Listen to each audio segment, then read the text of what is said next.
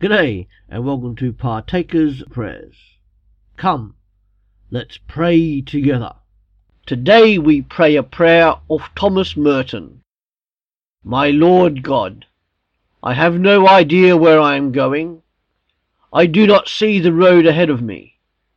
I cannot know for certain where it will end, nor do I really know myself, and the fact that I think I am following your will does not mean that I am actually doing so.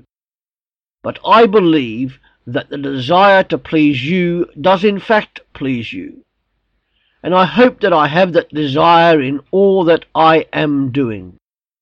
I hope that I will never do anything apart from that desire, and I know that if I do this, you will lead me by the right road, though I may know nothing about it. Therefore I will trust you always, though I may seem to be lost and in the shadow of death. I will not fear, for you are ever with me, and you will never leave me to face my perils alone. Amen.